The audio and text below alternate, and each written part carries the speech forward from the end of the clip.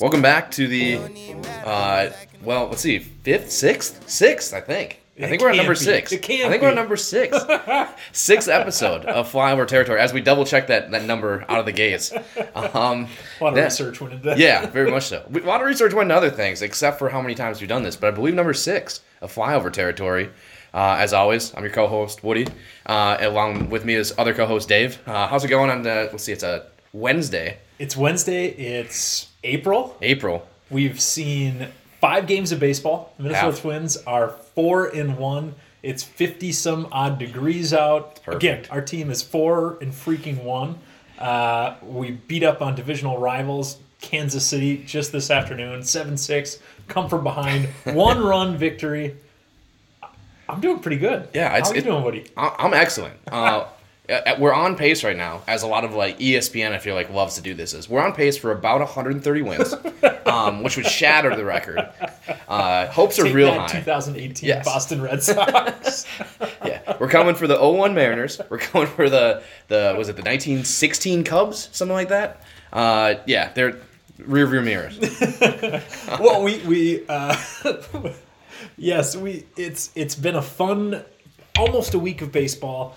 It's been encouraging. I think there's lots of things that we can get to about what we've seen from these smattering of 5 odd days of baseball as we stare at another day off tomorrow, which is the not so fun part about this first 2 weeks of baseball.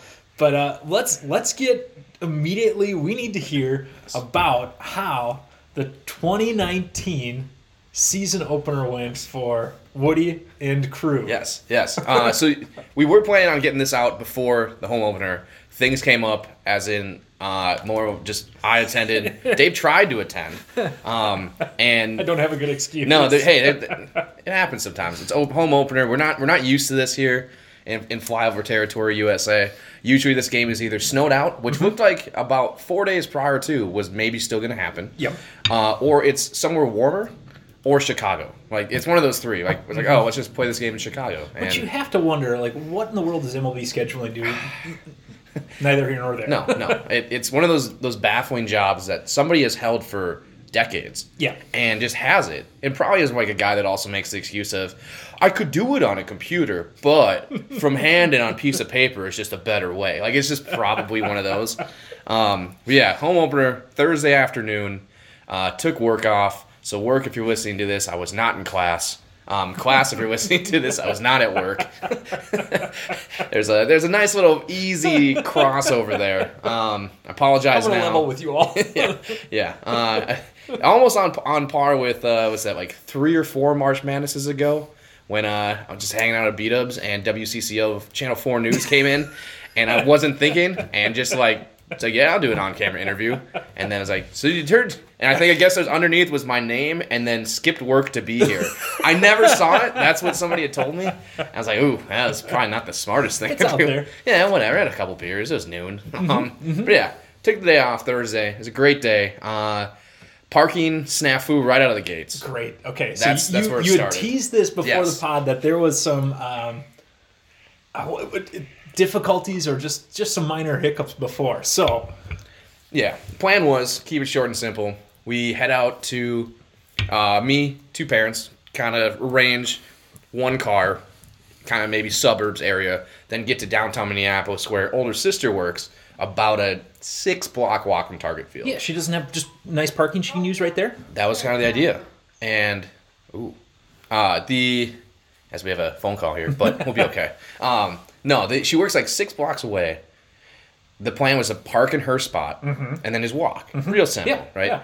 It's a zoo. It's opening day. We're excited. Everyone's feeling the love for the Twins this year in 2019. Yep. And slightly difficult situation arises where no parking spots were available when we get there, which we got there at 1 o'clock. First pitch was 3:05 roughly. Yeah. We get there roughly around 1. We're going to walk in, do something. No spots. She also had mentioned she was going to just bus in, and then her spot would be open. She also then drove there, which is also slightly confusing. Ended up working out at the end later on after the game better. But and then kind of gave silver lining at the end of the tail. Yeah, and for those that don't know, my dad Dave, he also named Dave. Good man. He tends to get a little anxious when plans don't go the way they're supposed to.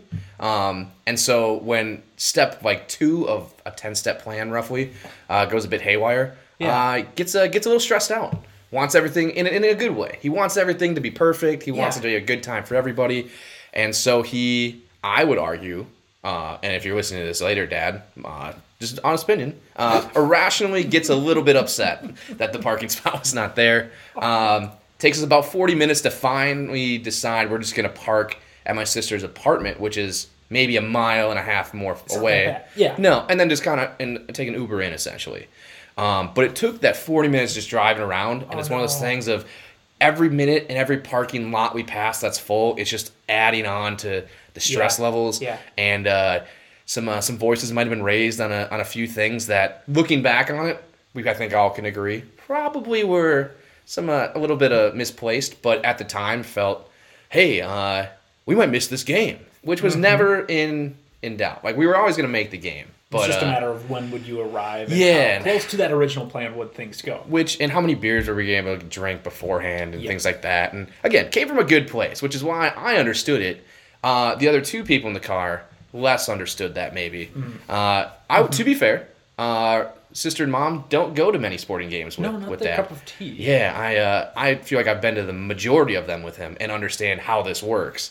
But overall it was a good experience. There might have been a single tear shed before we walked into the stadium. It's a little rough, but once we got in there and once we all had beers in hand, we're golden. Okay, we're golden. So there was conciliatory beers bought and feelings. We were good. Feelings amended or placated or the lift ride in. Beers, yes. The lift ride in kind of gave us all kind of a little bit of space to kind of decompress what just happened. It obviously didn't start out perfect, but by no means was it ruined. It just, you get nervous. I get it. Opening day jitters. Yeah.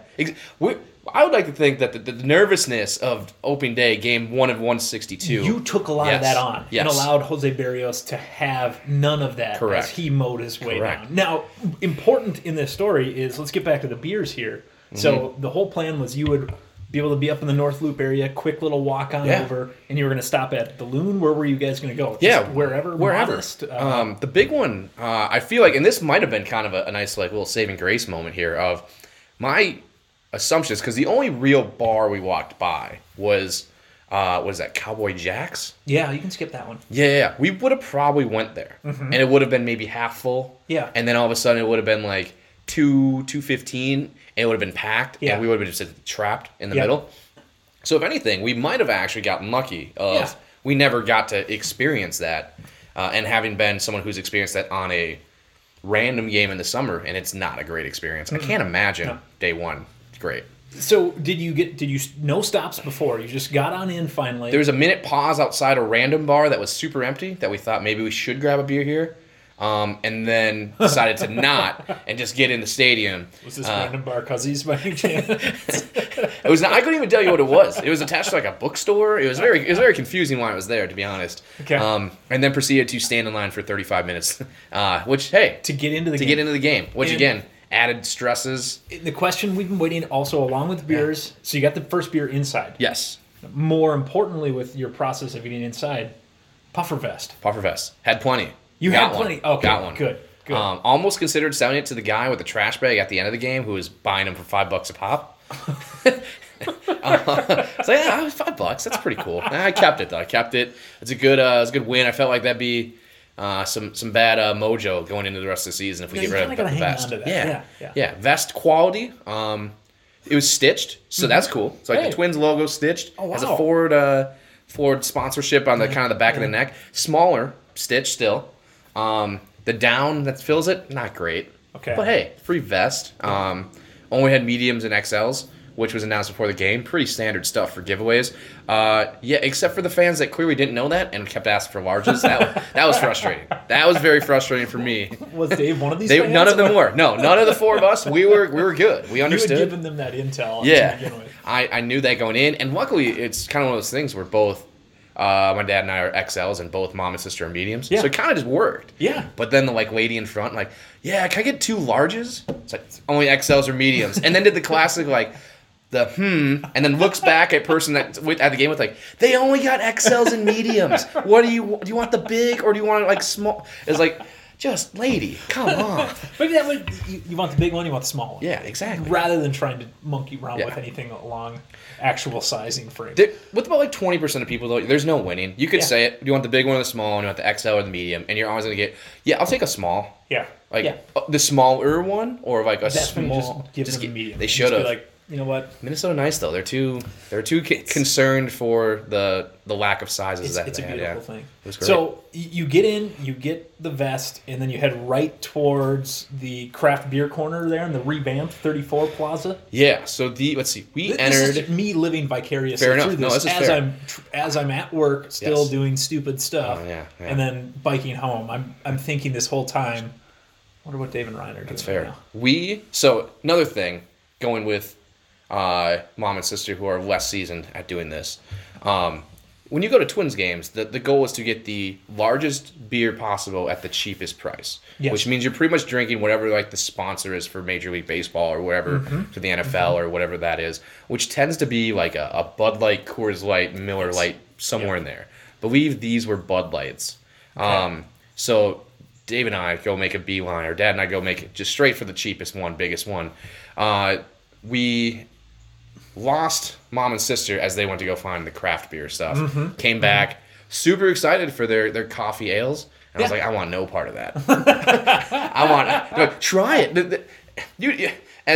We both know both of them. You know Rachel, my sister, was the classic like, we're sitting on opposite ends of the four seats, right? So parents are in between us. And in the classic, like, third inning, trying to reach over both parents, like, you gotta try this. It's so good. Like, I'm at a baseball game. If it's not Bud Light or a Hamm's, I'm out. Like, I'm not. I don't want it. That was gonna be my one point of order would be you could head over to the craft corner and find yourself a premium Hamm's beverage from the land of the sky blue waters. It's right there. I think it is at that jacked up accelerated price. So I feel you on which is still worth it. I took the risk in saying I'm just going to go for what I know rather than maybe finding better. Yep. That's kind of the general consensus with that. But, got beers, got the big 25-ounce cans.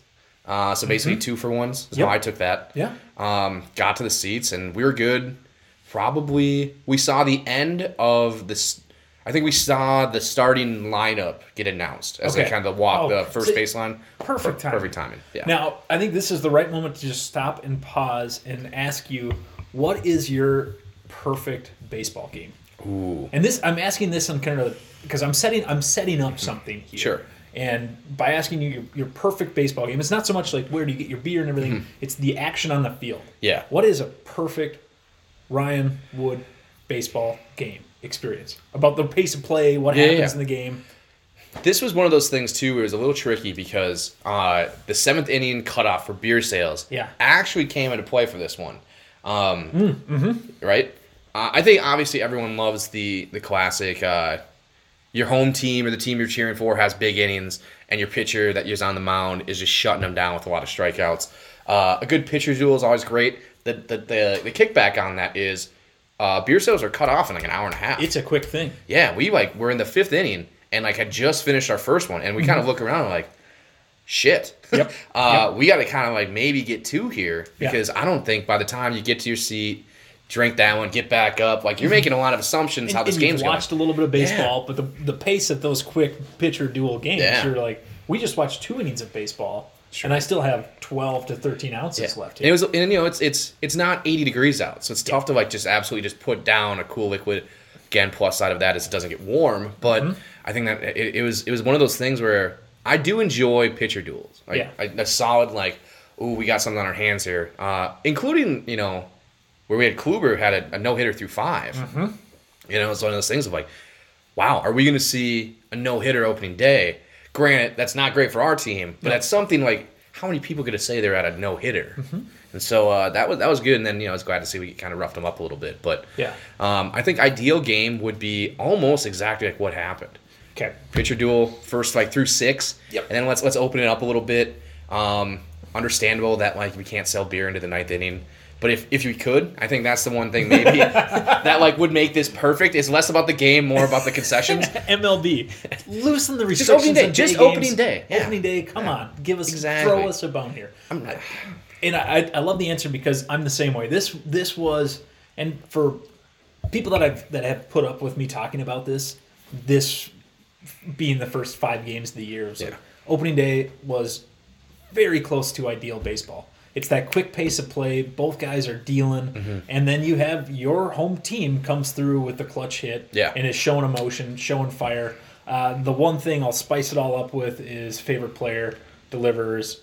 Ooh, good call. An absolute stroke and shows a huge sign of positivity, which is in this case Buxton lacing that double as hard as he could possibly hit a ball. That I think in the summer carries into that corner. I agree. And takes somebody's, just hopefully the beer out of their hand or the popcorn and their whole entire hand, because he crushed that ball. And it was just great to see him flying around, big emotions. Marwin Gonzalez, after his big hit, he had a big clap, points to the dugout. You're like, that was the moment. Crap. That was the moment.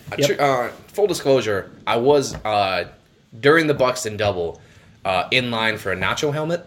So I missed it live. If there was one place to be. Hey, it was for that helmet of nachos. I saw it in like the 3rd inning, and I was like, that's interesting. And I'm like, I think I'm only going to have one food run this game. Because it was a classic, not complaining about the seat location whatsoever, especially because I didn't buy the tickets. But we're in the middle of the row. So you always got to kind of worry about, how many times do I get up? Like, do I want to get in front of these guys? The first time I got up, they kind of gave me a little shit. In play. It wasn't like I took it offensive whatsoever. But I was like, okay, at some point, though, these are the type of guys that like the 3rd time in the 5th inning, they're going to be like, oh, why don't you maybe just watch it from up there? Or something dumb like that. And then, things happen. But, I was in line for the Nacho helmet. It looked great. If you're Rach and your mom have the same thoughts going through their head as they get up a couple times during the game? They did not. See, this is the thing. That's what I think I had to explain this to, I want to say to my mom, was you got to, like, no more than 4. Like, 4 is kind of already pushing it. So you kind of got to pace it out a little bit. You don't want to try to burn one of those in the first, 4 innings either. That's the idea of if you got to take care of business and then you get down and settle in. Yeah, and I think they were actually off getting, another coffee, beer, and pretzel. And I was like, God, these things, you might as well just get, Dippin' Dots, too, man. Like, what are we doing? There's just no ballpark tradition whatsoever out of that. I was going to try to I usually go, perfect scenario is, hot dog by the 3rd, 4th inning, and then, nachos, 6th, 7th. Okay. Kind of space out a little bit. You get a little appetizer in the hot dog, get to watch a couple more innings of baseball, get the nachos. Packed house though. Usually it's not a packed house at Target Field. So that was kind of something I also forgot to factor in. Yeah. Which I love the packed house part of it, but does make the food concession part of it a little trickier. More of a, and it sounds like you were doing your part to support this organization. Exactly. And the Wood family in whole put a lot of dollars down on the table to show their support, while the other a-holes on the other side of this table did nothing. Paid for their MLB app and radio. But we try. Hey, everyone at the table right now did their best to try to get there. Yes. There's only 39. There's 39,000, 41,000. And the night 2 days before, I looked at standing room, and I think I was texting with you. Yeah. And it was $30 for standing room only, and I was like, okay, once it gets closer, I'll get that. Yeah. Look at it the night before, they're up to $65, $70 for standing room only. That's big. And I'm just like, I'm in. I'm priced out. Yeah. I can't justify that because I'd be spending close to $40 on beverages in a perfect game. Exactly. I totally get it. I think more insult to injury here. I think the day before that you texted me about that, standing room only was $15. Yeah. And that's one of those things. But again, when you're 3-4 days out to commit to a standing room only ticket, and especially when it's kind of like a seat of the moment, fly by this. Yeah. I was kind of expecting just to be like, if it works out, it works out. I can do the leave and work early thing and do that. But the biggest thing the biggest thing, I feel like is collectively everyone at this table did their part to make sure that we're not the reasons that we cannot sign Eddie Rosario to a contract extension for probably way too much money. But we tried. It was a great game. We're at the point of the season now where, and maybe part of it was maybe prisoner of the moment a little bit, but I I came out of that game feeling like, hey, we might have something here. Yep. Like, that was a good game. And that's kind of where, to add on to that, the five games since, we've seen this team find out some ways to win, and they've won in a couple different ways, which I can't remember a time where we've started this well. And I haven't looked through it in recent years to say how have we done the first 6 weeks or the first 6 games of the year. But it's just a huge win, and think about beating Corey Kluber and then Bowers, staying with them that second game. Yeah. So positives abound in that opening stretch and opening homestand there. No, that's fair. I think the one season I think is what is like well, I guess we had 91, but both of us are really young for 91, right? And like 87, same kind of deal. Was probably 2006, right? So I think what was that? Johan Cy Young. Yep. Liriano, who ended up being like 10-1 that year. We had the MVP and we had the batting champ. Like really stacked team. That year we started out at the 6-game mark, 1-5. Hey, so that rings a bell. Yep. And it was one of those things of everyone kind of panicked, but pretty much panicked. Yeah. And you listen to a lot of other baseball folks out there, they say, it's great baseball's back, but we have no body of work that we can judge anything. Yes. Tim Beckham for the Orioles is the MLB or AL Player of the Week. Is he really? With like 3 home runs and 7 RBIs or something. God, that's amazing. Again, the Orioles are 4-1 as well. So this is one of those things where you get a little worried. I feel like the 2000s Royals, which I know people only like found out Kansas City had a baseball team like 3 years ago when they lost in the World Series before they won it. But they did have only after Game 3. But they did in fact have a baseball team in the 2000s. I feel like there was like 3 or 4 years though from like 2000 to 2009 where they would start out like 40-24 and like the Royals are back. Hey, Gil Mesh, Carlos Beltran, Johnny Damon, and then all of a sudden and the Royals finished again at 70-92. Like what? What? Add George Brett to those teams too because he's playing until like 1994 or something. Yeah, no kidding. I looked up the Royals' record over all time, and they've got a World Series win in 85, I believe. 85, 86. Yeah. Brett Saberhagen is Cy Young, George Brett's the peak of his powers. The dude won 3 batting titles in 3 different decades, which is it's really cool. But I mean, those fast starts. It's a long grind of a season, and getting back to that idea that we've won in a couple different ways. Yes, is what I've found very encouraging of these first 6 games. Now, there's some things that I think we can talk about that are like, ooh, this I'm not too excited about. Yeah. But I feel we need to do justice to the Woods family opening day experience. So you get through. Yeah. You get your beers. The game's flying along. It is. It's an ideal game for somebody viewing as like a baseball fan listening totally. to, but not an ideal game for being there in person. But how's it end? And he was great. I was worried going in of like who's gonna be the closer. That was kind of one thing. Where it was like okay, and then I remember about like that was like the overall feeling of leaving was I still don't know who the closer is. I think that's going to be the overall sentiment the entire year, as we've seen with 2 saves and leading the Twins now. Good Lord, Parker. Yeah. Who it seems like it is Blake Parker, who I didn't know had like a skull like incision on the back. So that's kind of cool. That's like John Roushian. A little bit, right? Or who's the pitcher that just got beamed like a year ago? I saw some on ESPN about it, but it was one of those games of hey, it's Kluber. This guy's got Cy Young stuff. He's realistically in his prime. We got to get through him and be in it. That was like what I was going into the day of like, and then when he's no hit us through 5, and I'm like, okay, we might have to hit Kluber. Who's going to step up? And for it to be Buxton in such kind of like a key moment for him to do that, he was jacked when it happened. And then to get Marwin Gonzalez to come in and be a part of this, overall the ending was one of those things where it was great. I think it was like if anything were to summarize, we're going to look back on the end of the season, right? If anything summarizes how great the season was, to me, it's going to be like opening day might be like the summary of the season. Just go back and look at what happened at opening day. It was had adversity, facing really good talent, found a way to figure out how to happen. And then some of these guys that, I don't know if I call them no-namers, but they're pretty much no-namers, played big roles. Yeah. And, if not no-namers, guys that have a lot to prove in this position. And so Buxton, we should remind he gets the double. He's stranded on second, but he breaks through.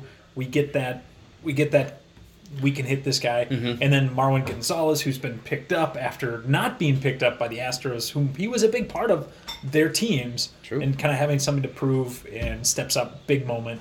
And again, off-season acquisition, making a big... and I think it was Cruz, Crone. Did they get the 3 hits and then Marwin drove them in, or was it Scope and Crone who got on base? I believe it was Cruz, Crone, and then Marwin. Yes. With the big hit to drive them in. So that was great. And he goes, Berrios just looked great. He was fantastic on the mound, great stuff. That changeup seems to be working in certain occasions now. Not as much the last outing, but he still threw, I think, 7 this most recent start he had in their win against the Royals 2 days ago. One great stat, and I think we should try to incorporate his name in pretty much every single podcast, is, do you know or have a guess as to who was tied with the record for number of strikeouts by a Twins starter opening day? Yep. So, because I know that was a big deal, there's some confusion on... by fans immediately around me, won't name names on this, that maybe Berrios set the Twins all-time single-game record. I'm like, no, I hope not. I'm pretty sure that's Johan at like 17, but I mean, I could be wrong. It wasn't Brad, was it? It was tied. Blyleven did it twice. Okay. This is 8. The magic number was 8. Right. Blyleven does it twice. Interesting. If it's not Dean Chance, it's somebody in the 70s. Radke, 1997, I think that's his dream season, strikes out 8. I believe so, yeah. So, passing the illustrious Brad Radke with 10 strikeouts to set the Twins' opening day record. Berrios. Next day, Odorizzi comes out and strikes out, 11, 12 the second game. Pineda struck out 5 in his 4 innings of work, and then Perez also came in through some smoke. Yep. So, great pitching in those first 3 games. Bullpen caved a little bit in the second. And these last 2 games, a little bit more shaky of outings by Berrios, and Gibson today really got hit around. But hey, this team, again, stuck around to win those games, as well as the game they had excellent pitching. Yeah. I think, as we fast forward a little bit to more recent games, including the one that just got over today, about an hour ago roughly, and last night, we played, 19 innings of baseball now? Because we went to extras last night. So 19 innings of baseball in... what is that? Got to be like 7, like probably 18 hours? Yep.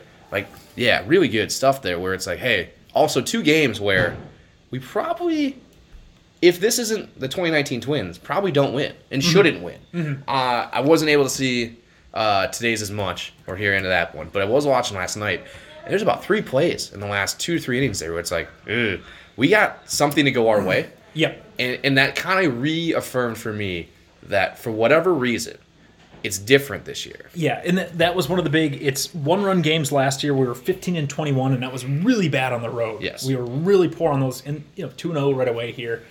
And that same thing, they commentated on this during the broadcast, about the radio broadcast at least, saying that this team seems to, from their perspective, when faced with adversity, they'll respond and they keep their composure, and they kind of, Gibson gives up 5 runs in 1 inning. We're going to come back, chip away 2 the next, 1 here, and all of a sudden we're tied, top of the 9th. We're going to get that big go-ahead hit. Yeah. So it's fair. It was I'm glad the Orioles are also 4-1 because I feel like there's always one team that starts out super hot and one team that starts out super cold, and it flips, right? At some point, like, all of a sudden it comes back to, hey, no, that's the great thing about 162 games is there's really no statistical anomalies. Everything kind of corrects itself. You might miss the playoffs or make the playoffs when realistically you shouldn't have, but rarely do we see like, oh, and then they won 37 more games than statistically they're supposed to. Yeah. Like, that rarely happens, if it ever. Where at least, like, there's a 50-50 chance we won't be the team that started hot and faded off. if it's just one, if there's 2 teams this year that has to happen to, hopefully there's some 3-2 teams that win like 5 in a row in the next 6 or 7 days here. But no, it's kind of it's one of those weird schedule things for us where, and this is kind of going into how the opening day lineup was structured a little bit too, with only the air quotes 4 starters. Perez starts in the pen. Where is it 5 days in the first 15 games? Yes. Yep. We have off. So it's a very strange kind of. I don't know how that worked in terms of, is it because we started in March technically and that extra week just made it weird? Is it we're going to do this to the cold weather teams and the heat of summer, the hot weather teams are going to get some more days off, or what it's going to be like? But A, higher chance for double headers later on in the season. That's all I see this as. And B, do you get worried at all with, and we might be now in this luxury place to be able to talk about this that like we've never even been before, but that we're going to get in this position later on in the year where we're not going to have those days built in and we're going to have to play a lot of games in a row, and maybe again some of that statistical correction might happen in July, August, September. Or are we going to win 130 games? I had to pull up the list of the 1906 Cubs winning 116, and then the Seattle Mariners in 2001 116 games. In our recent that great Red Sox club, but I'm leaning towards 130 at this point in time. It's got a 16 beat a 1 last year, right? It's gotta happen. And how rare is it to see like a record get broken by like 1, right? Records usually get either shattered or like a handful, and it's like in hand, or it's like night of. Yeah. Right? Like it comes down to... Yeah, and it's a passing situation, I feel like, in those. It's rarely like they have out of 161 games, they've won 116, and now they go into 162. Do they break the record or not? I think the only team that would have applied to... See, like, even like the Golden State Warriors, when they beat the Bulls record, had gotten 272 already. Yeah. And it's like... It wasn't till it's like they'll be fine. I don't know.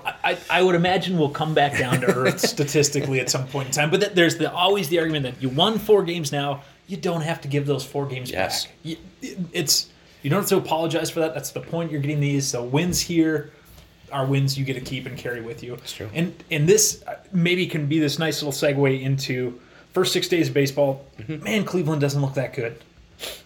We said Bauer's got great stuff, terrible on Twitter, great stuff on the mound, and Kluber was dealing. Carrasco is good. These guys statistically are going to be, or if we're doing that statistically, anomalies will be the start he has against the White Sox today, where Kluber got roughed up in 3 innings. Yeah, he's going to be awesome. That's going to carry them. But you listening to those games and you watching in person, I didn't recognize anyone on those rosters, and taking a little bit further look at about how they did, and then who these folks are. And there are a lot of kind of plug in until they get a little healthier, but it's not a lineup that you're kind of like, oh man, I'm really worried about these 3 guys coming up against our Taylor Rogers in the 8th and 9th inning. Like, it was just kind of like, okay, we'll kind of buzz through these. I was more concerned about Whit Merrifield, Alex Gordon, and Mondesi these last 2 days with what they've done. Right. Now, that's not the rest of the Royals lineup, but again, Indians missing Lindor, shaky bullpen from the Royals.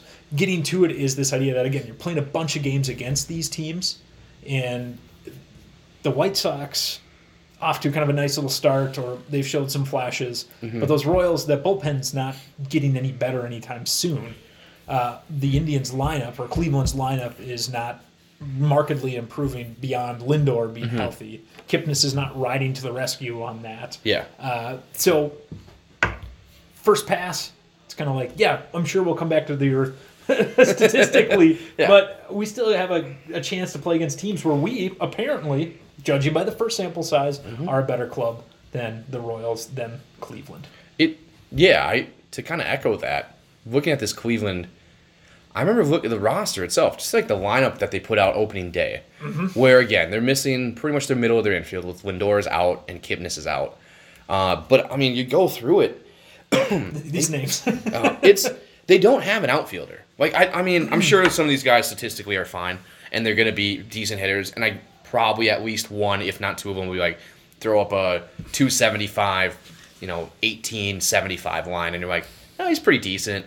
I'm sure there's like a weird Gold Glove level outfielder in this here too.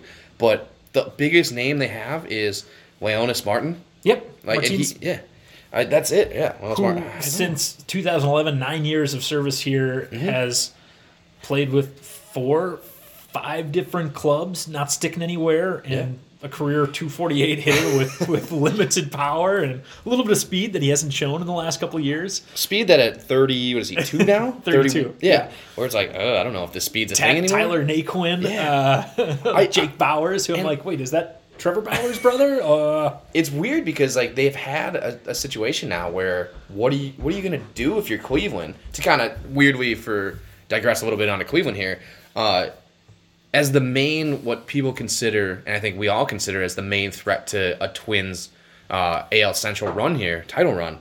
They don't have an outfield. Their infield is hurt now, and who knows? Unless Lindor puts on like a Joe Mauer season where it's like around 2009. Which comes back. we recognize being possible. Hey, totally. Hey, if Mauer can hit 28 home runs in 130 games or whatever it was, Lindor definitely can do it too. But there's only really one guy you're scared of in this lineup currently, and that's Jose Ramirez. Yeah. But when Jose Ramirez doesn't have a Lindor, a Kipnis, Santana's kind of aging out. Donaldson didn't really play with them much last year, but another guy to protect him. It's not going to be Hanley Ramirez. Like I'm sorry, he launched a big bomb in the series, but did they Hanley Ramirez in that last 2 Boston years? I mean, they moved him to first base. Let's just put it that way. They moved the shortstop to first base. That should tell you plenty of what happened with Hanley Ramirez. Oh man, go buy a bigger glove and let's see what happens. But he was a monster. Just in those Florida teams. Oh man, played with Miami too. 1 season. What? Well, yeah, he was on the Florida Miami Marlins. Yeah, same team. Yes. Okay. Yes. That's where that switches over. Yeah. Yep. But no, again we kind of talked a little bit about the stars. Bauer has stuff. Carrasco has stuff. Clevenger has stuff. Kluber. So okay, so maybe you're saying we're gonna load it into the start rotation, but we've shown now, hey, as long as our pitching holds up at the end of the bargain, we're gonna be in games, and then they don't have the offense anymore. They just don't. Maybe this is just like tacking on to this is what happens when LeBron leaves type deal of like, hey, this is kind of what happens when like an Andrew Miller leaves and you don't really replace your outfield over the course of the last 4 or 5 years here. Grant, I mean, there's a couple guys that kept getting hurt for them, but they're a team where I don't know what their farm system looks like, and that's kind of what I'll finish on the Indians for me. But they got to make a move, otherwise, I mean, on the record in early April at that, not only are we going to win 130 games, alarm bells are ringing. We'll be raising a AL Central pennant come about August 15th. And I'm just going to pull up the White Sox here quickly. They're 2-3, just had a big game against Cleveland. They have that younger team and a lot more of that upside on offensively. I mean, they've got some really talented players that are again, their next wave is within reason going to be arriving sometime soon. Sure. We've already discussed, we just say Ron Gardenhire and we write him off. Detroit. There is one last thing Ron Gardenhire can do for the Twins is I think there is a half decent chance, if I had to like really just shot in the dark of like one thing that you might think is crazy is going to happen.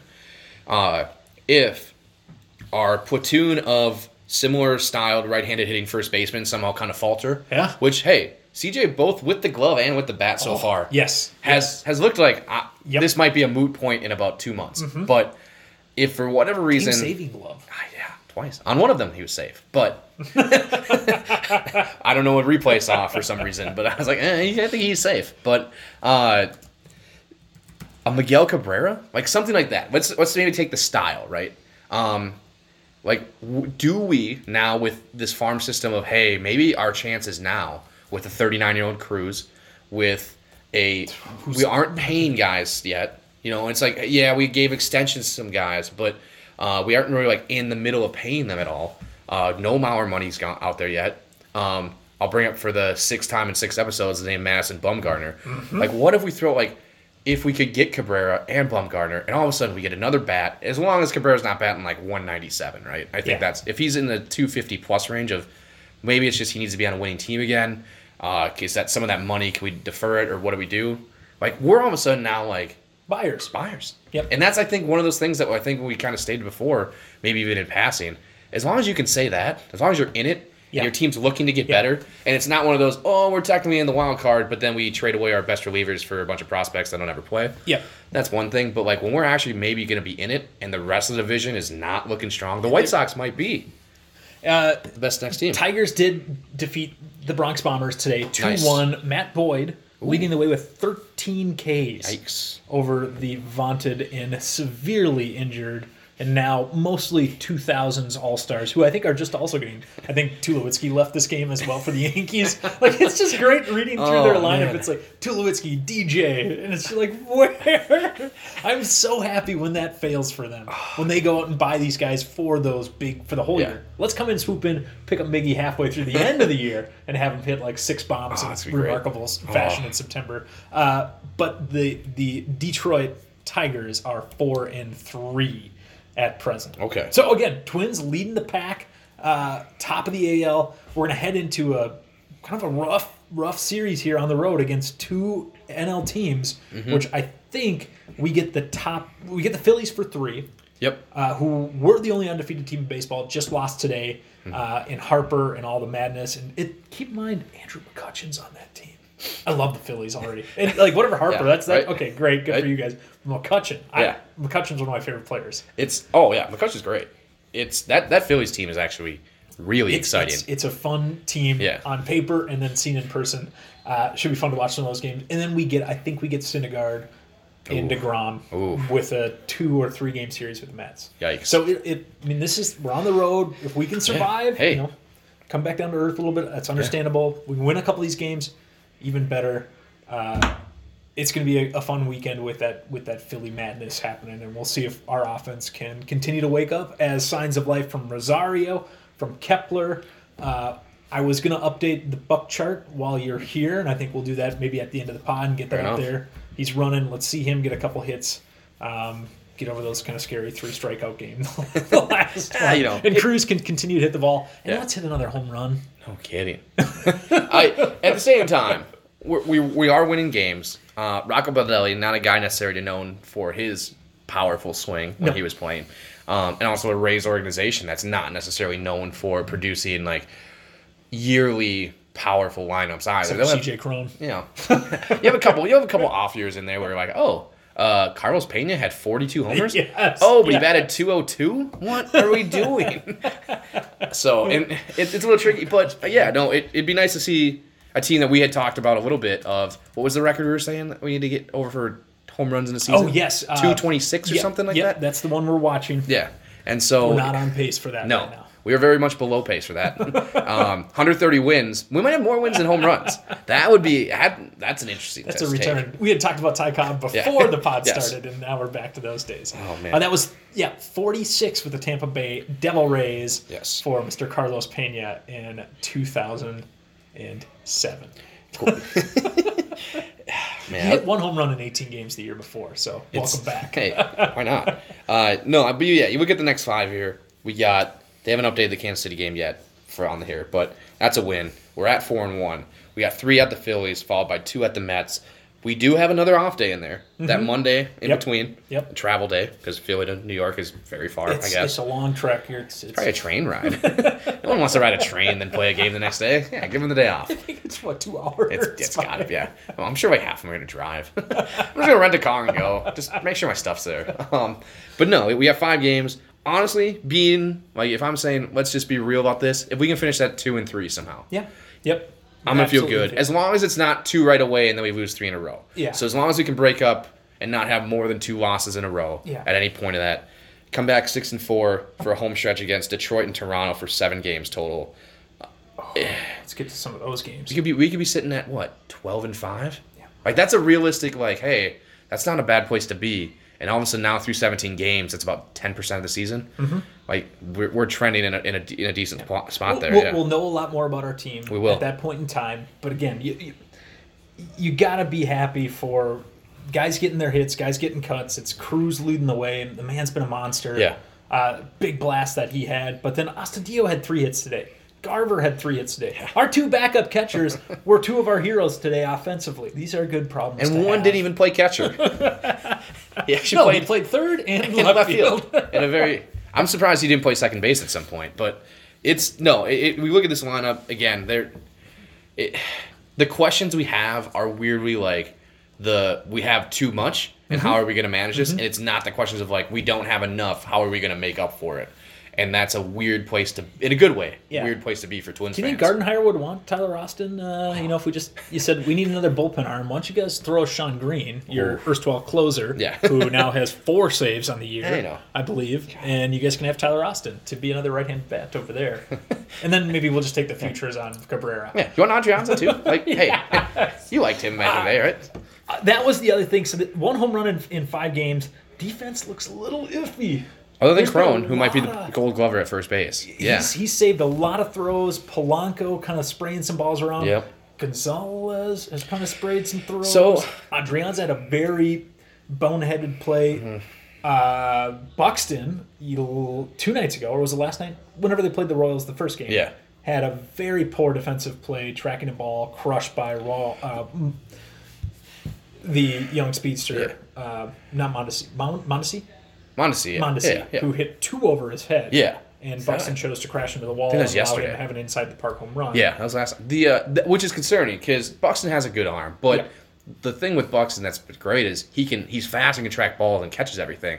So when you start seeing him miss some of this stuff, then you're like, oh man, like we already know you're not going to bat 300. That's fine, but like if we can't catch the ball or at least keep it in front of us, right? Yeah. And to play that, play it with some savvy. You've had some games out there. All of that was for me soothed when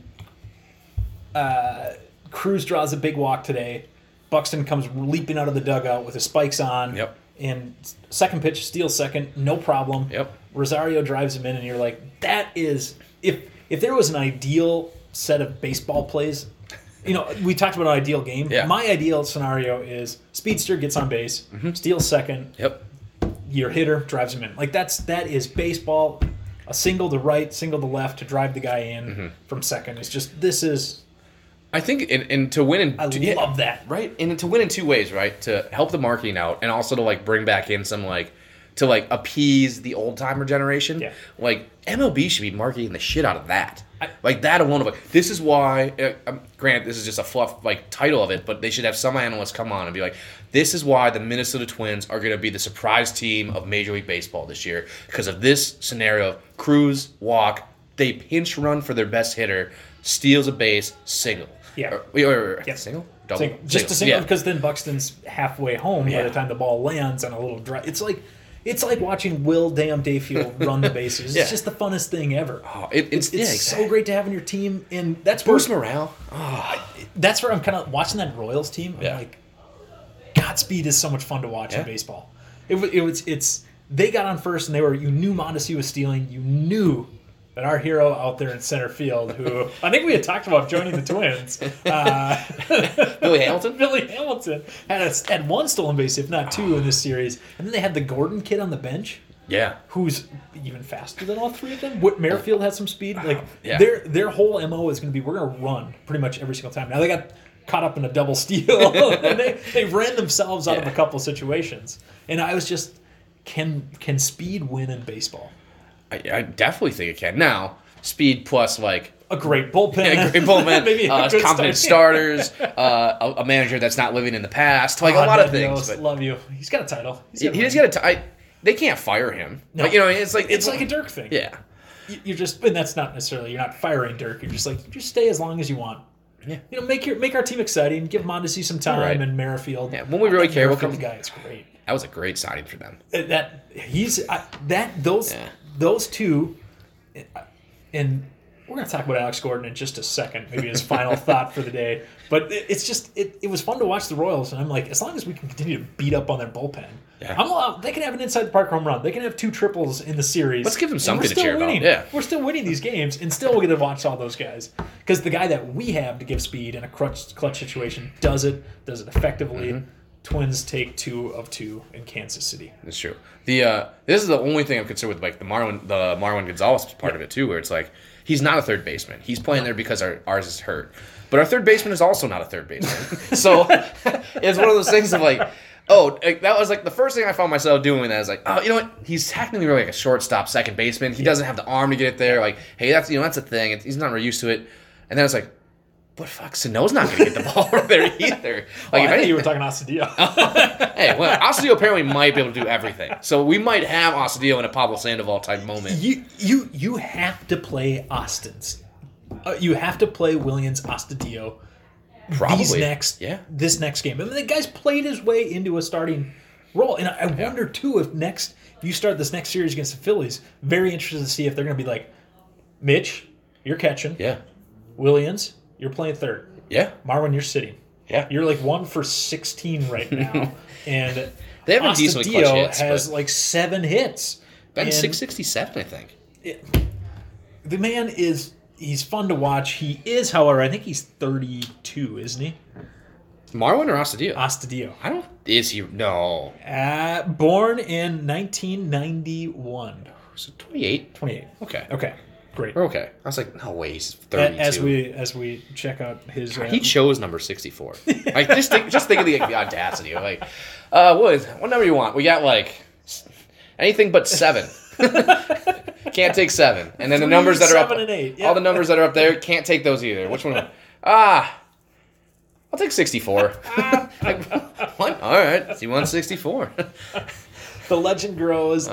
He apparently is this figure of great interest for a lot of other baseball stat heads or stat podcasts. Sure. They love him from last year. And if you haven't yet, please go check out the 2018 Williams Astudillo highlights films that are all collected together. There's that great play he has, a bunt that he sprints out to and grabs and launches a throw to third and then lands full on his face from catching. That is... It's cool. I believe he is at the top of the list for me for 2019 Twins jersey candidates. Yep. I've only bought, let's see, how many Twins jerseys? One Twins jersey in my entire life. It was 2 weeks ago. It was, I know, right? That seems weird. I just... Did we get this recorded on the pod before? That I've never bought a Twins jersey? No, that you bought this one. Oh, no, this is in between. Who it is. Yeah. It was... See, this...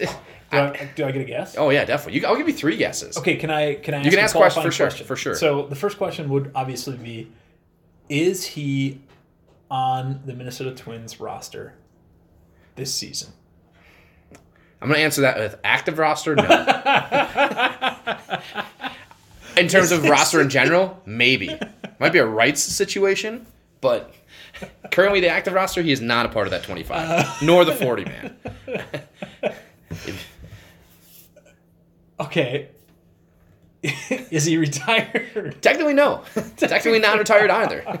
He was a free agent acquisition. Bartolo Colon. I wish. No. It wasn't Bartolo Colon. I think he's looking for a job right now. I was going to say, I think his rights are at a different team. He's pitched for other people after us. Yes, that's true. Good Lord. He played first base. Technically. Again. More of a DH.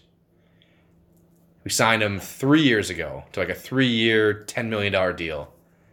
Why am I drawing such a blank right here? It was a very under-the-radar signing. I almost said the wrong name. Now I almost blurted it out. But I'm drawing a complete blank. There it is. Okay. He wore number 52. Number 52. Let's see. I'll give you his career stats because they're excellent. In 215 at-bats, he batted 191 with 24 RBI, 12 homers, and only 41 hits.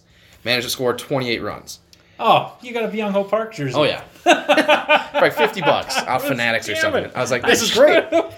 This is excellent. I was actually looking for a Kerry Wood jersey. Oh. Yeah, right? I watched some weird dumb YouTube video, like fan film of his 20 strikeout day. Mm-hmm. And it was actually really good. I was like, damn, this guy's like had to have gone to school for like video editing and then clearly just couldn't get a job or something. Or like his job required him to do nothing all day. And so he like just worked on a Kerry Wood 49-minute like YouTube Kerry Wood throwing the ball as hard as possible. Yeah. And then fist pumping after the 20th strikeout and like partially tearing his like UCL and then career derailed from that day on. Mark Pryor, Kerry Wood. Yeah. Force him out for man. both of those two in the entire hopes of the Cubs organization. Don't worry, you guys would win in 10 years. It's okay. and then Mark Pryor, who the should-be twin Mark Pryor. I think we made the right choice there. I mean, that organization technically won a World Series before our organization. Did I text you while Sarah and I were in Korea that was watching the Korean Baseball League and watched Byung-ho Park Really? on a television set Really? on a Korean Because I was channel? going to say, I think he's back in Korea. Yeah. And he's putting up numbers again in the KBO. But that was like, I wonder if... Oh, yep. There he is. I like, okay, and obviously, like, the cultural, like, importance and relevancy, nowhere near it. I admit that up front here. But, who was the guy that hit, like, 800-plus home runs in, like, the Negro Leagues? Yeah. Gibson? Is that, like, his last name? And where, like, realistically probably should have been the first black player in major leagues, but was, like, just, Josh Gibson. 10 years too soon type deal. And then, and then it's Jackie Robinson, blah, blah, everybody, going forward. But I liken it to, like, if Gibson would have been in, like, a perfect America in the 1930s and 40s and stuff, gotten after, like, maybe, like, 500 home runs, got to the major leagues, and then just, like, for not to say that he wasn't good enough, but then, like, if he would have gone back and then ended up with 800 home runs, I feel like we could see a Byung-ho Park situation where, like, at age 36, he's put up, like, 200 more home runs in Korea. And you're like, man, he's, like, the greatest hitter. Why didn't he play in the majors in America? It's like, he did, actually. Good point. In a less racially related issue, he just sucked at baseball. He did hit that big home run off of Soria that had us very excited. Man, but yeah, in those 62 games, not that great.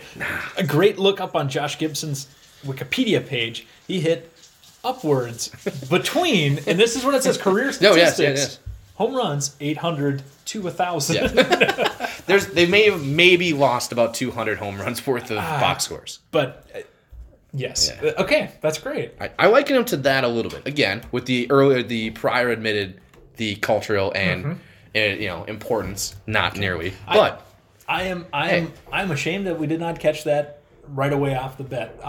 For some reason, also the name Eddie Guardado was like Eddie's name because it's like, if he's on the roster, technically doesn't have a roster spot because Eddie is still a paid employee of the Twins. He was what, the bullpen coach for a while? He was the bullpen coach, but not even the coach. Was he like the bullpen like manager? Like there's like 6 positions where you're kind of like, I hope you get paid like a good amount of money, Eddie, just to hang around and be like, we want you to just be part of the culture, because we love you.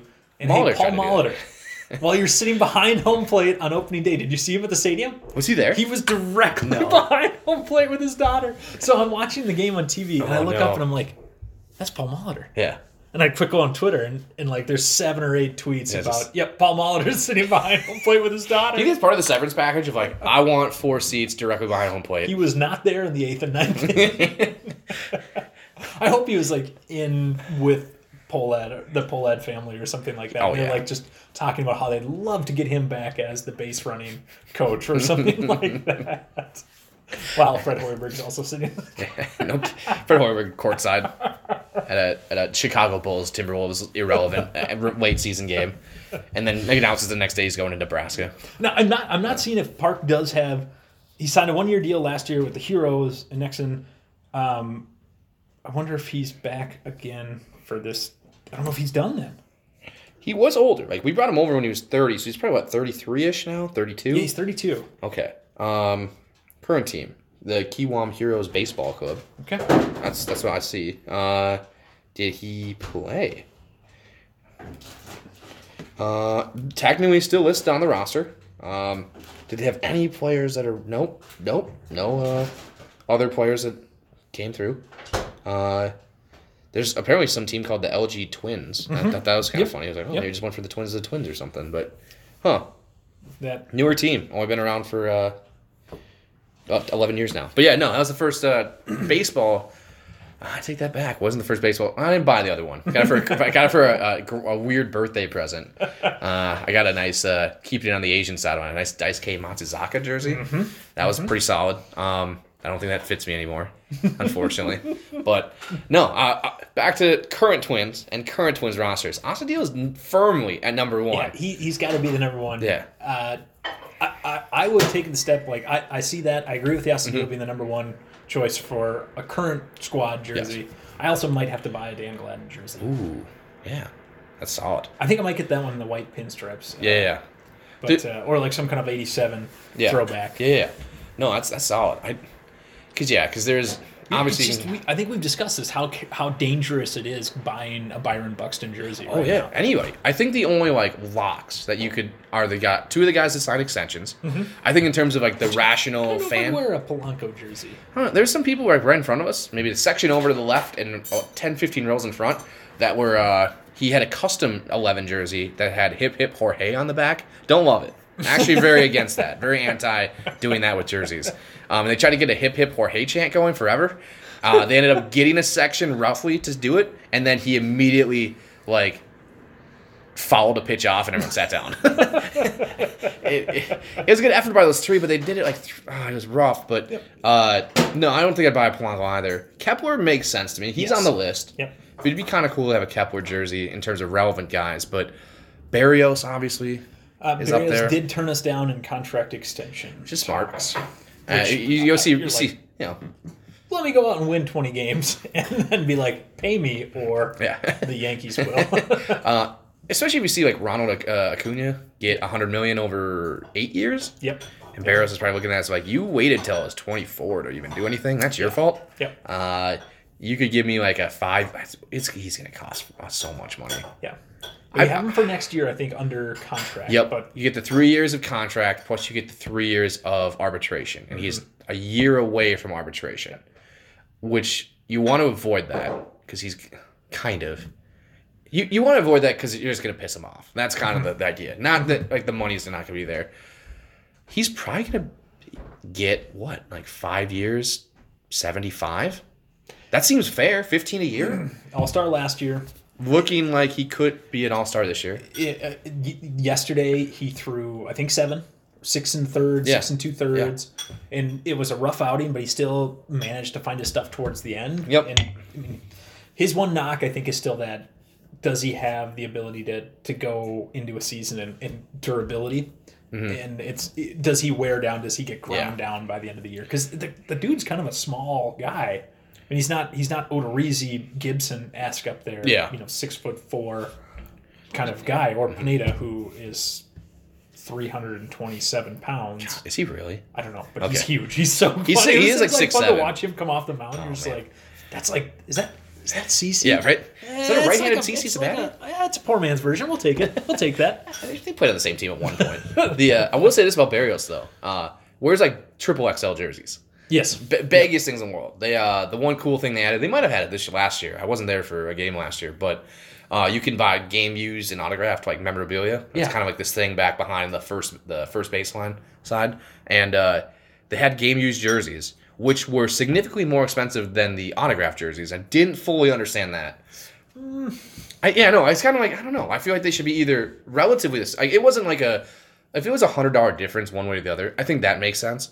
But when it's a game-worn Jose Barrios jersey, and I don't even know what game it was, it could have been a loss for $875, but I can get his jersey signed for $250. I was there's no way. What am I going to do with this? He didn't even sign it. Why is your jersey mounted dirty? Oh, he wore that in a game. Yeah. Oh. Yeah, that's the actual dust of a 5-inning, 8-run shellacking. He did strike out 5. September day. Yeah. And one of them happened to be an all-star, but one time. I listened to 2 innings of that game. But there's some cool stuff there though. And I almost got us a sign. I realized we had no place to put it, but the signs that hang on the streets or whatever, I figured they're gonna still be there throughout the season. Yeah. They weren't exactly the hot ticket item that day, but there's some half decent stuff there. Okay, well the hope, as we have spread out on the table right in front of, at least on my side, is my shameless cacophony of miscellaneous, mostly Radke related memorabilia.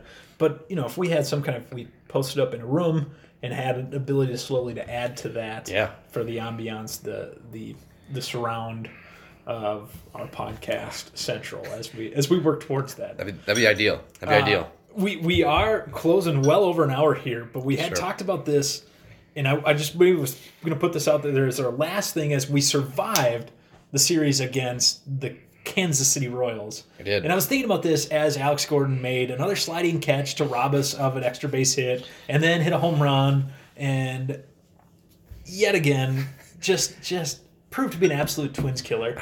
And I think I texted you right after. It was like, who are the biggest Twins killers of all time? Because Alex Gordon has to be on that list. Which I think both sent us both scrambling to find out how many home runs Jim Thome's hit against the Twins. Yeah. Which I can tell you is in 196 games played against the Twins, he hit 61. Oh man! In a full year, well over a full year, a full year in postseason, the dude hit 61 home runs against the Twins. Oh my! Which is his career-leading split. He hit more home runs against the Twins than any other team. Granted, he did put for the Indians and then for the White Sox, kind of, right? Yes. That would be the two teams. Who else did he play? Was it just those two? Or did he go to the White Sox after he went? Well, it was with the Phillies for that Phillies, chunk of that's time. right. Okay, I was trying to think. Did he win the World Series with the Phillies? I don't think so. Okay. But yeah, the biggest thing with his is, God, that was nuts. Had a lot of games against us. 61, and he had 66 against the Tigers. Forgive me, Tigers fans who are more suffering, but that was in 221 games. Yeah, exactly. Against the Tigers. Give him that extra 30 games, he's gonna pound out 7 more. But no, he had the opportunities against the AL Central, and he just the baggy in right field. Just although I feel like 30 of those were just dead center. Of just like, I'm Jim Thome. I don't care. There is no wind blowing in or out. Doesn't matter. So I put it to you to think about maybe those other names on that list. I've got a couple more and had some fun facts pulled together from them. But who was on your list? I put Gordon on there just because I've seen so many of those sliding catches in from left field, and if he's other outfield positions, he was playing center for a while too, I believe. But he just spot duty. He always seemed to be right there in that 7th, 8th, 9th inning spot where we desperately needed a base hit to drive in who's ever on third or second with 2 outs. And if it was hitting his general vicinity, and by vicinity I mean all of left field, most of center field, he was going to catch it. No, I agree. In some spectacular shoestring fashion. I agree. And that made him a tougher, and I think per the broadcast, he has more hits against the Twins than any active major leaguer, which we should pull Cabrera's stats now to confirm. But Cabrera had those years with the Marlins. Yeah, so it makes it tougher. The big thing with Gordon, which it kind of flips it, because I thought of this most purely as like hitting wise. Yeah. Gordon Twins killed you exactly. 2 outs, 7th. We got a rally going. Like we went in the inning down 3-1. We scored a run. Runner on like first and third, 1 out. Yep. And for some line out to like the outfield, he catches it. Yep. Somehow holds the runner at third, and then it's like a strikeout the next at bat. And you're like, man, this guy's unbelievable. Yeah. Hits, but not a ton of home runs. Wasn't Thome like. No, definitely not Thome like. Although he does in those 193 games against the Twins, 211 hits, and he does have 26 home runs as well. And another one today where he put them up, I think 5-2 or 5-3, and it was like, damn you, Alex Gordon, damn you! Can you just please be done playing baseball? Oh, which he has some ball left in him. Yeah, a little bit, not much though. Luckily for us, but I think of we try to keep it within 10 years. Frank Thomas, outside of the 10 years, is the first name that came to mind. Yep. Of and this is my list doesn't necessarily have statistical backing. It just was me when I saw them. I either felt like they were always on SportsCenter just mashing the ball against us, or against us. Or it just felt like we played differently against them, out of fear. That was we went in this shit. It was we gotta do this guy. Yeah. And we didn't have an answer. With Gardenhire, we never had an answer. We never really had a power arm pitcher that could get through him. If it was Liriano, who was the closest thing to a power arm pitcher, he would just give him a hanging slider right down the middle. And that was just what it felt like. I got a top 3 list of it. And it was one game, actually 2 games. 2 of these players, I was at a game where I watched them hit a home run and pretty much end the game for us. Yeah. Number 3 on that list is Mark Teixeira. Oh. I wanted to go A-Rod, but I wasn't really scared of A-Rod. It was just fun to make fun of him from the stands. Teixeira, though, you had nothing on him. He was just a switch-hitting first baseman from Texas that goes to the Yankees. Same year as A-Rod, I believe, in 2009, and Sabathia and all that. And he also had a massive, massive deal, too. Yeah, I was 8 years, 162 or something like that. And always from the left side of the plate, I felt like. He would be batting lefty. Granted, we only threw righties for a while there at the end. And I remember in, I think the only playoff game in Target Field in 2010, first season, where I want to believe it's either a tie game. Yeah, it had to have been tied. 0-0 or 1-1 or something like that.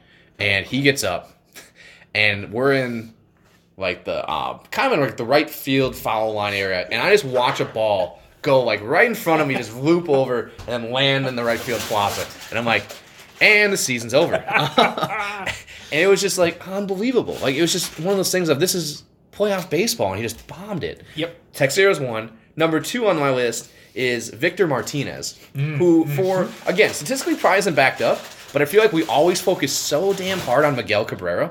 And then it's like, oh, Victor Martinez. And then like we double. get through, and then he'd come up. Yeah, and it's like, like we go 1, 2, 3. Like we'd figure out the first one, like yes, or like second, like the 2-hole guy would get on with a single. We strike out Cabrera, or he flies out like a warning track power. Yeah, we shot down the best pitch, the best hitter. And then Victor Martinez just comes up being all dopey. Yeah, here's a single for you. Score a run. Just was looking at Teixeira's numbers, and he does an OPS well over 1,000 against the Twins. I'm sure there's a lot of statistical analysis to back that one up. And I feel like we played the Yankees in the playoffs like pretty much every year. Same thing there. I feel like Teixeira was the one who, for some reason, I think Matsui crushed us too. Yeah, that one rings true. Let's see, home runs hit by Victor Martinez. Yeah, Twins are second on that list with 29, and he had 220 games. And yeah. What was the average for him? Not great. Against the Twins, he hit 293, but I mean, he's a career 300 hitter almost. Yeah. So if anything, we had moderate success against Victor. Moderate success against Victor, but that's your number. Yeah, number 3, 2. 3, 2. Number 1 got the lucky, the lucky opportunity one day to go to a Twins game on a Tuesday night. Got tickets, Dad and I. We got tickets right behind home plate, but kind of a little bit, if anything, first baseline. So we're basically staring down the third baseline. Mm-hmm. So for right-handed batters, if they hit a homer, it looks super cool. And unfortunately, after a 2-hour rain delay and half the fans not coming back for a 9:15 first pitch on a work night, we got to see a home run rushed. And it was I knew it as soon as I decided to start swinging home run. Yep. From Jose Batista. Yes. And it was one of those, and there was a point, he loved playing at Target Field. Mm-hmm. He admitted that. He's like, favorite ballpark besides your home one, which is a dumb question. Because that was right in the peak Batista era where Jose was just... Joey Bats. He was Joey Bats. And it was... Taking the term from Votto. I remember watching him. It was like... I know it was like my dad didn't really know who he was, the Blue Jay. They weren't like a good team yet, but he was in the middle of that, I think 3 years of 50 home runs. Yep. And I was like, no, this guy's really good. Like he has a cannon in right field. He's gonna hit 50 home runs again this year, and he's gonna bat around 300. And that team had like Alex Rios on it, I think, and a couple other decent guys. Carlos Delgado had just left, and it was but I'm like, we might see a super cool home run from these seats. And I was super jacked. It's one of those games where you get the seats and you're like, oh my god, if you're in the left field bleachers, we might catch a home run, and then you catch a home run that day or something. Yep. That was we might get to see a home run, and lo and behold, it was just a dumb hanging curveball, and just mashed it. And if he could have bat flipped in 2012, he would have bat flipped the hell out of this thing, because he didn't move out of the box until the ball landed in the bleachers. He took his time to watch that one. And granted, everybody in the stadium was like, no, that was super cool. That was the coolest thing I've ever seen. It wasn't like a 475-foot homer. It was probably 356. But he knew it, and then the whole place also knew it. And they're like, yeah, it's like 11-15, and we're in the sixth. Fine with this. This is fine. This is pretty cool. I'm looking here. He hit. Oh god. Okay. So at Target Field, and this is the beauty of looking at Baseball Reference right now. Yeah. His OPS there was 1.204. He had 14 home runs in 20.25 games. He had over home runs. It was nuts. It's 25 games. That's all it took. 6 doubles, 14 home runs at Target Field. So I think he'd like to play there a little bit. I like to. That's okay. Not that this was the reason once I got to June, but I remember at one point thinking last March, April, being Jose Batista is a free agent. He mashes the ball Target Field. Yeah. We need a DH. Why are we not signing him? Yeah. Why are we what? And then he goes and signs a minor league deal with the Mets or something. How did we not do that? Same thing. We're sitting right here with Kimbrel sitting out there, and maybe it's a money thing, and these are very different situations. At Camden Yards, he played 91 games and hit 14 home runs. Mm-hmm. Again, Target Field, 25 games, 14 home runs. The one player I wanted to throw out onto those lists is, of course, and this one I feel almost hurts more than any Yankee name you could come up with, more than Frank. Ooh. Okay. Because I feel like Frank Thomas, they were never challenged. They never were that team that was beating us and winning a World Series. True. But Paul Konerko certainly was. He was on my list of outside of the 10-year mark. Yep. I kind of. Okay. So, but that's one that, like, thinking back and be like, yeah, that guy would kill us. Yeah. So that, like, Twins killer mantle. Did you see? Have you looked up Konerko stats versus the Twins? Yes, they are certainly available against the Twins. Konerko had 50 home runs in his career. He also, this is 250 plus games. Yeah. 265 hits. 38 doubles, and that was Konerko's thing. Remember, he hit doubles like a machine. Yeah, you guys, career, he's had as many home runs as he does doubles in his career. Does he really? 136 RBI.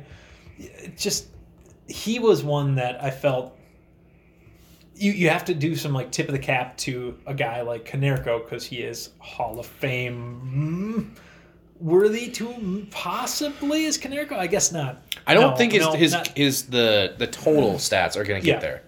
But I mean, he was one of those, lifetime almost White Sox the entire his career, and just became kind of that. And keep in mind, he played until 2014, so that's within the last 10 years. I mean, the latter end of that, not as much as the early years, but yeah. How many total doubles did he have? Doubles for Konerko, 410, 439 home runs. Man, this is what I love about baseball and statistics, and this is like where you get really nerded out. Is I just assume that would be like a lot of doubles, right? Mm-hmm. Like, oh, he's probably gonna be near the top of the list. And so at 410, he is 169 by himself, not tied with anybody. At the top of that list is it Rose? No, it is not. It's someone named Tris Speaker. Oh yeah. And I think it's how many years they played in the league. Yeah, it must be. Played 22 years, had 792. Who do we have a more contemporary baseball player? Craig Biggio is fifth with 668. Like a full 140 lower. Yeah, Hall of Fame, 3,000 hitter. Yep. George Brett's on that list. Albert Pujols, highest active, and 10th with 640. Still, well. Yeah. And so yeah, it's pretty nuts. But Konerko definitely is the only ball I've ever gotten from a Twins game. Okay. From Paul Konerko. There. That's something to hang your hat on. Yeah, right. The heat of like everything. That's why I always like never really like cared about the White Sox in terms of like hating them. It's like, oh, the White Sox, we got to be like Twins rival. I'm like, first of all, we don't have a rival. That's not a thing for a Minnesota sports fan. Second of all, like I kind of like him. He gave me a baseball. You know how many Twins have given me a baseball? Zero. That'll go a long way. Yeah, it's pretty solid. I have a signed ball from. It's got a Frank Rodriguez signature on it. Ooh. And then Scott Klingenbeck also. Interesting. Early 90s, mid 90s, middle inning starter / reliever who, if you look up his stats, he is not in a conversation of all time Twins greatest nor Twins killers as these luminary figures are. Man, Denard Span might be my only. I got a Joe Mauer signed ball. I had my dad's friend, neighbor, and I'm sure now no one listening to this podcast, if you still are, was caring about any of these stories. But knew him, and it was one of those things of like, it's only a ball I can have because it's like to Ryan, best wishes, Joe Mauer. And I'm like, that's cool. But like, what's also cool is being able to sell this. Like, I remember thinking that in my head and just being like, I'm kind of an ass. But like, when Ortiz retired, I stumbled across an Ortiz chrome refractor rookie card from like 1993 Bowman. Yeah. I don't know what, if not 93, early on. And I looked up the value, and I was like, "This card is valued at $80. I am selling the crap out of this at some point in time." Or and I still have it in my possession, but I'm like, yeah, this has value, and it has no value sentimentally to me. This would buy a lot of Brad Radke mid 2000s. I was gonna say this might cover the spread that's currently on the table easily. Once over. Yeah, this is great. This is a good way to kind of ease in the regular season. The vision is that each year we'll have a tops team set. Yep. And these will stay sealed in perpetuity. I like this. Sealed up. Yeah. And we'll get two. I'll open up one, flip through it, check out what's in there, and then one gets stashed away. And these will be hung and hopefully displayed in some classy manner that the better half of this household will allow me to. That's fair. Is it a hard no to hang this up right now in this household? I have an idea of where I'd like all this stuff to go. Yeah. In one of the rooms down below, so that serves zero purpose right now. Sure. That could be perfect for this right here. Yeah, zero But purpose rooms. That's kind of, you got to go with that. We're getting there. We got other fish to fry. That's fair enough. Well, any last final thoughts here as we roll into the season? Bring on the Phillies. Let's see what happens. Yeah. I'm a little apprehensive. I'm apprehensive because we've got something going, it feels like, which is great. Yeah. So I'm trying to maybe reverse that psychology a little bit and be like, no, this is fun. Baseball, when you're a winning team, is fun. Let's keep it happening. I like that. On that note, we'll either pod next time either in a even better place of possibly like, hey, maybe 130 wasn't high enough in projected win totals, or in a emergency panic pod of, wow, maybe 130 losses is what we were talking about. But until that time, for Dave, I'm Woody. This has been Flyover Territory. Episode 6. Episode 6.